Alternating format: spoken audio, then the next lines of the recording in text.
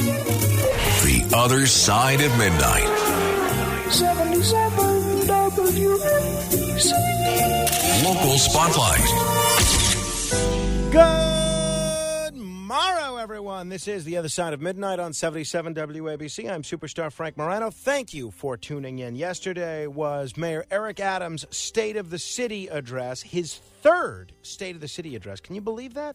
I feel like the guy just got elected, and already this is his third of his four State of the City addresses for his first term. And basically, it was very similar to most of the other State of the City addresses that mayors have given over the years, which he touted what he believes to be his administration's accomplishments. He talked about what he's going to do to meet the challenges going forward. This was pretty much the overall tone. We've taken over 14,000 illegal guns off our streets, driven down the number of shootings and homicides by double digits, gotten 4 million people back on our subways, and welcomed almost 62 million tourists back to our hotels, theaters, and restaurants.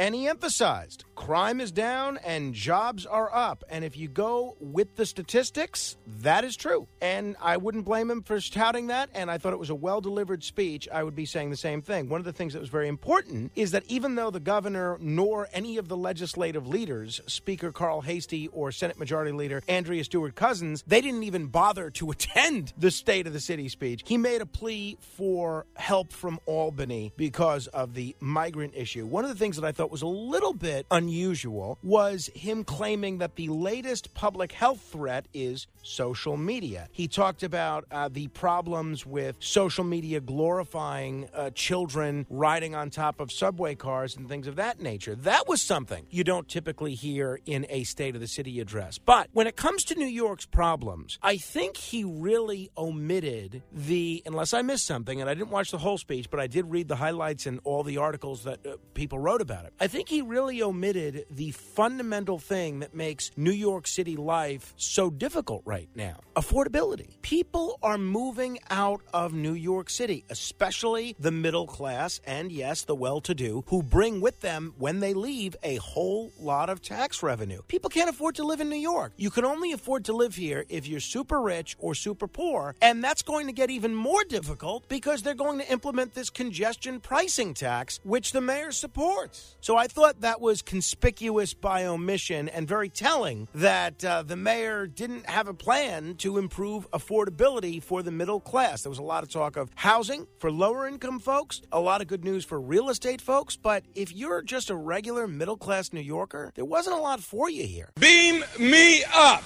To be continued. The Other Side of Midnight. 77 WABC.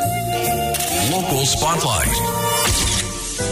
Good morrow, everyone. This is The Other Side of Midnight on 77 WABC. I'm Superstar Frank Morano. Well, I warned you. I told you weeks ago this was poised to be the AI election. What have we seen since then? We've seen in New Hampshire a series of phone calls supposedly in the voice of Joe Biden, when it's not really him, going to voters, and some voters being fooled. We've seen a whole bunch of stuff on the Republican side of things as well. We've seen my friend Roger Stone, supposedly the victim of an AI attack in that they claimed he was trying to assassinate Gerald Nadler. And Roger insists that that was an AI recreation. I can't speak to that, obviously, but that's what Roger claims. Well, now the AI audio phenomenon has hit New York State, and it has to do with Manhattan Democratic Party boss Keith Wright. I know Dominic Carter spoke about this earlier, and I find myself largely agreeing with what he said. But here's the deal. AI-generated audio of the Manhattan Democratic chairman, Keith Wright, talking smack about Assemblymember Inez Dickens, who he did not support when she ran for city council last year, went mini-viral among Harlem political players on Sunday. We tried to get a hold of the audio of this, but Elias, in spite of an exhaustive 2-day search, was not able to find the audio. It's the first instance, at least that we're aware of somebody using AI for nefarious purposes in New York politics. We have played you the audio of Mayor Eric Adams misleading New Yorkers by using AI to fake his own voice, speaking Spanish, Yiddish, and a bunch of other languages. But that was more to make someone look good rather than make someone look bad. So the 10-second clip of Keith Wright was linked on audio sharing site SendUp, SNDUP, with the title Harlem, New York Politics Exposed, and it was shared with Politico New York. It claimed Wright was caught on a hot mic. Quote, "Yeah, she's running, she's done. I dug her grave and she rolled into it." This is a profanity-laced clip, which, if you know Keith Wright, every other word that he says is mother effer, so that's very much in keeping with what Keith Wright sounds like. Lazy, incompetent, if it wasn't for her, I'd be in Congress. Now, Wright said it wasn't real. Quote, "In an attempt to divide Harlem, someone created AI-generated audio that was misogynist and disrespectful to the legacy of our esteemed Assemblywoman." I don't know if this was AI. I haven't heard the audio yet myself, but I'll take Keith Wright at his word. He strikes me as a pretty straight shooter. He's not one to pussyfoot around and beat around the bush when it comes to people that he likes or doesn't like. But I think this is a true representation of what he's thinking, but I think this is a whole new chapter of dirty tricks in politics. The next time you hear the audio of someone, I think it's going to be fair to ask is, did that person really say it? Beam me up! To be continued. If you own a vehicle with less than 200,000 miles and have an auto warranty about to expire or no warranty coverage at all, listen up. CarShield has a low-cost month-to-month vehicle protection plan that covers more parts than ever. Visit carshield.com/audio to find out how you could pay almost nothing for covered auto repairs. Drivers who activate this vehicle protection today will also receive free roadside assistance, free towing, and car rental options at no additional cost. Get your free quote today at carshield.com/audio. That's carshield.com/audio. The Other Side of Midnight. 77 WABC. Local Spotlight. There has been a surge of interest in midwifery in recent years. I don't know that I know personally any young parents that have had a midwife deliver their child. I probably do, but none immediately come to mind. But there's been all these shows. The one that most immediately comes to mind is Better Call the Midwife. There's been movies. I think one is just called The Midwife. Another one a couple of years ago called Pieces of a Woman that display people using a midwife. So it's becoming more and more popular around the country. And in New York, it is still really restrictive to be a midwife. And in New York, midwives are trying to change that. They're asking state lawmakers to loosen the restrictions on their ability to practice in New York, arguing that the profession helps fill critical gaps amidst a statewide maternal and infant mortality crisis and should be expanded. And state officials, including the governor, have said that nationwide death rates that arise from birth complications are a major focus for policymakers this year. And her executive budget includes proposals meant to tackle those mortality rates, which the State Department of Health has cast as an issue primarily affecting Black and brown mothers. Midwifery in New York is licensed and regulated through the Board of Regents and the State Education Department, which has certain education and hospital training requirements. Midwives, who fall in a separate category known as certified professional midwives, do not possess a New York license but are backing legislation that would allow them to practice here. They say they're trained professionals whose credentials would suffice in many other states. And there was a news conference at the Capitol on Tuesday, and people that support this, advocates, said that legislation that would expand licensing to certified professional midwives could prove a lifeline in maternal care deserts across New York. They contend that enabling more midwives to practice in New York, especially in remote communities where hospital-based birth centers are either too far away or not customary, would allow families more flexibility and ensure safer birth outcomes for both mothers and children. I have to tell you,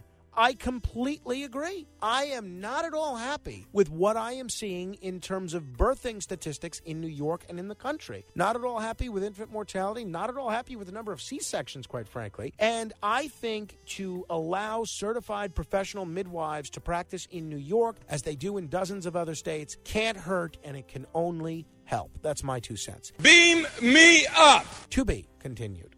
The Other Side of Midnight. 77 WABC. Local Spotlight.